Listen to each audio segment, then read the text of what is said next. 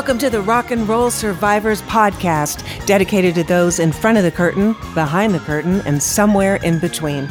I'm Kristen, and on Season 1, the legendary rock star Patty Quattro joins us to discuss her time with the band Fanny, the fabulous feedback from the international press, David Bowie's contributions to the fifth and final Fanny album, and so much more. So let's get started.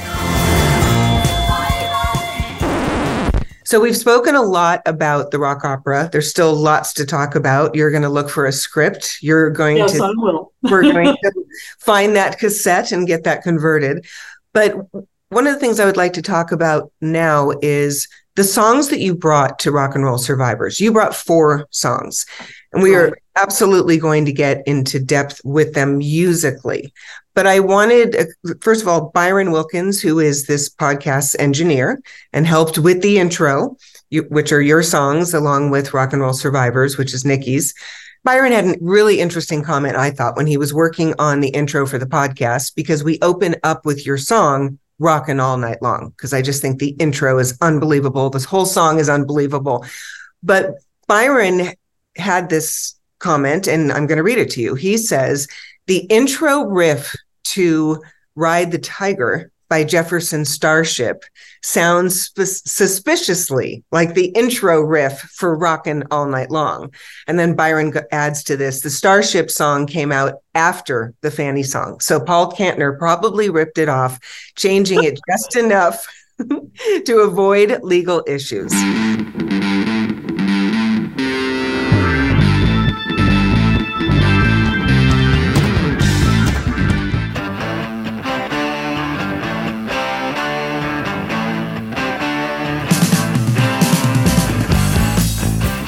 So you were telling me, which I found fascinating when I shared this with you, that Rockin' All Night Long, you brought not to Fanny from Cradle. So it was even earlier than Fanny. So talk a little bit about this song and the riff. And do you think Paul Kantner ripped you off? I don't know. We had all kinds of connections with Jefferson Airplane and that group of musicians, because my husband handled Hot Tuna. Yorma would come to our birthday parties for our kids. I mean, and then there's the Garage Story, which will come in at some point, that is terribly amusing with Jack and Yorma when they were in Detroit. And I'm not sure they ripped it. That song had a lot of legs. We did it for Bud Prager and Leslie West, and they wanted us to record it. They thought it was a great riff. And then all that stuff happened with Felix getting shot. And, the momentum went by the wayside a little bit. There was so much going on, with that. Can you speak a little bit about that for people who don't know what the story is? Talk about Felix and... Oh, my God. Felix was amazing. I mean, as a musician, he was just amazing. Great guy, very respectful of what we were doing. All the Mountain Guys kids were. I mean, we had a blast with them.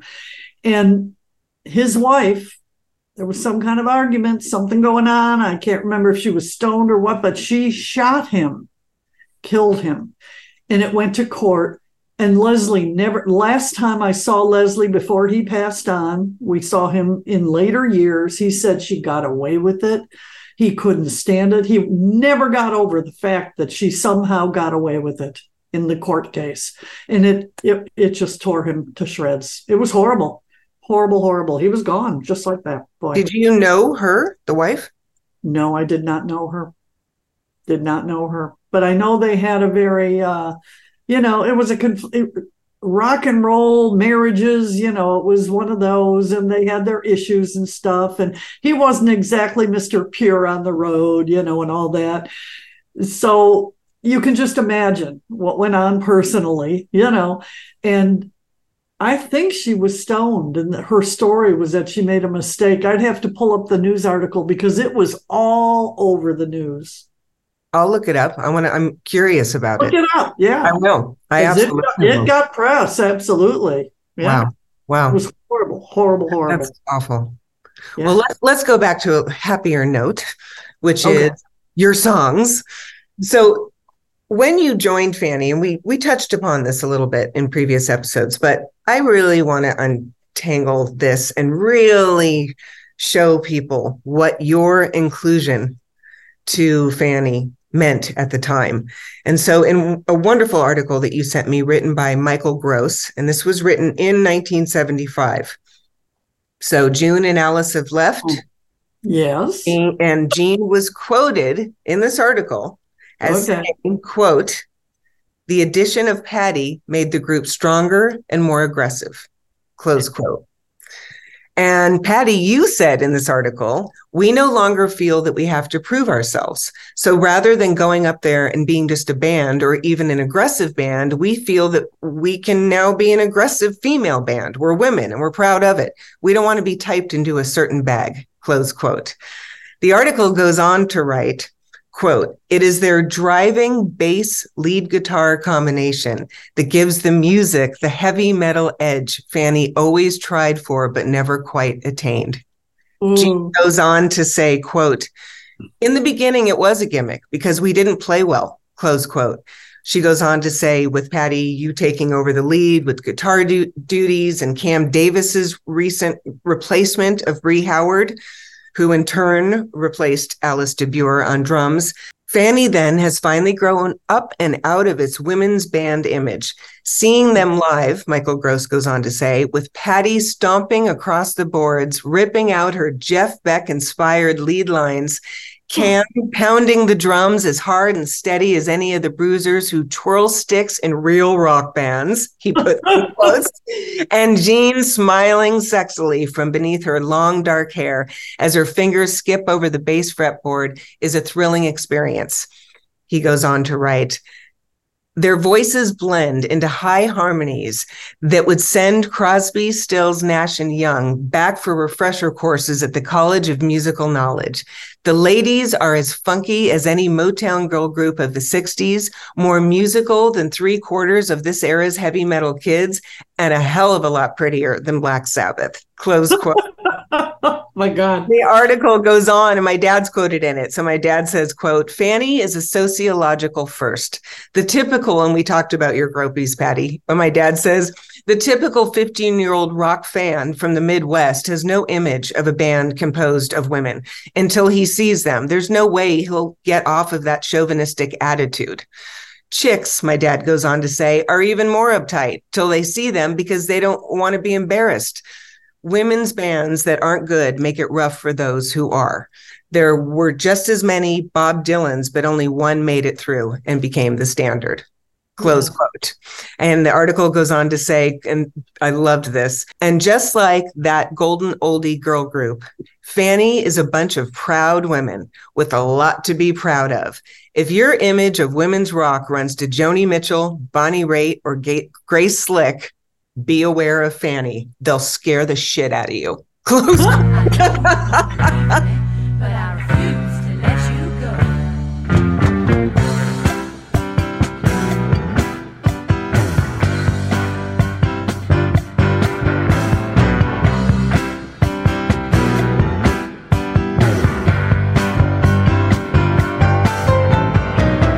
I don't worry about what's on your mind, oh my.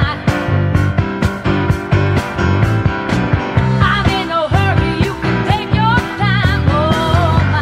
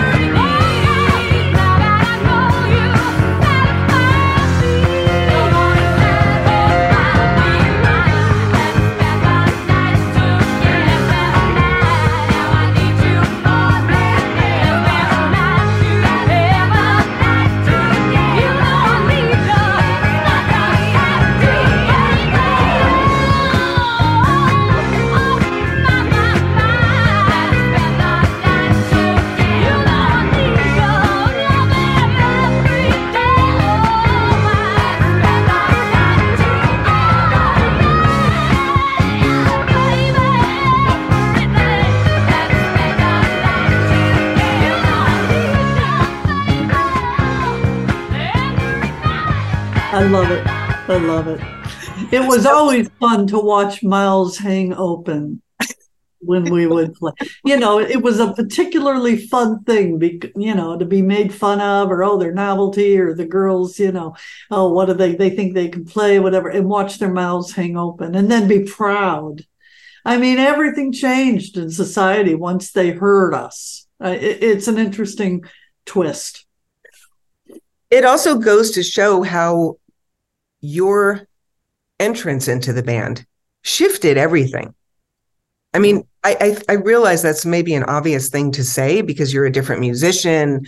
But the whole dynamic shifted. Musically, it's a very, I want to say it is a departure from the first 4 albums, and yet it's cohesive enough because of Nikki and Jean.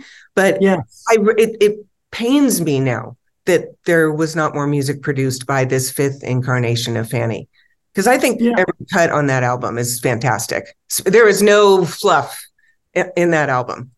A lot of different shades, which I loved. And and that's true. To me, my thought is that when they came in and the new one started, and after they got over the hump of the hurt of it, they felt free, a little freer, to explore and to move ahead.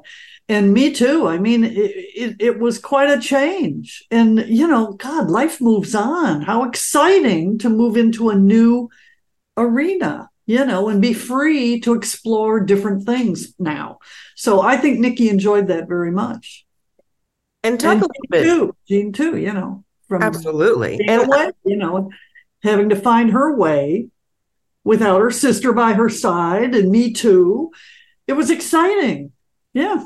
I've never heard Jean refer to anything earlier as a gimmick. That was new for me. Yes, I know. A lot said back then. Yep.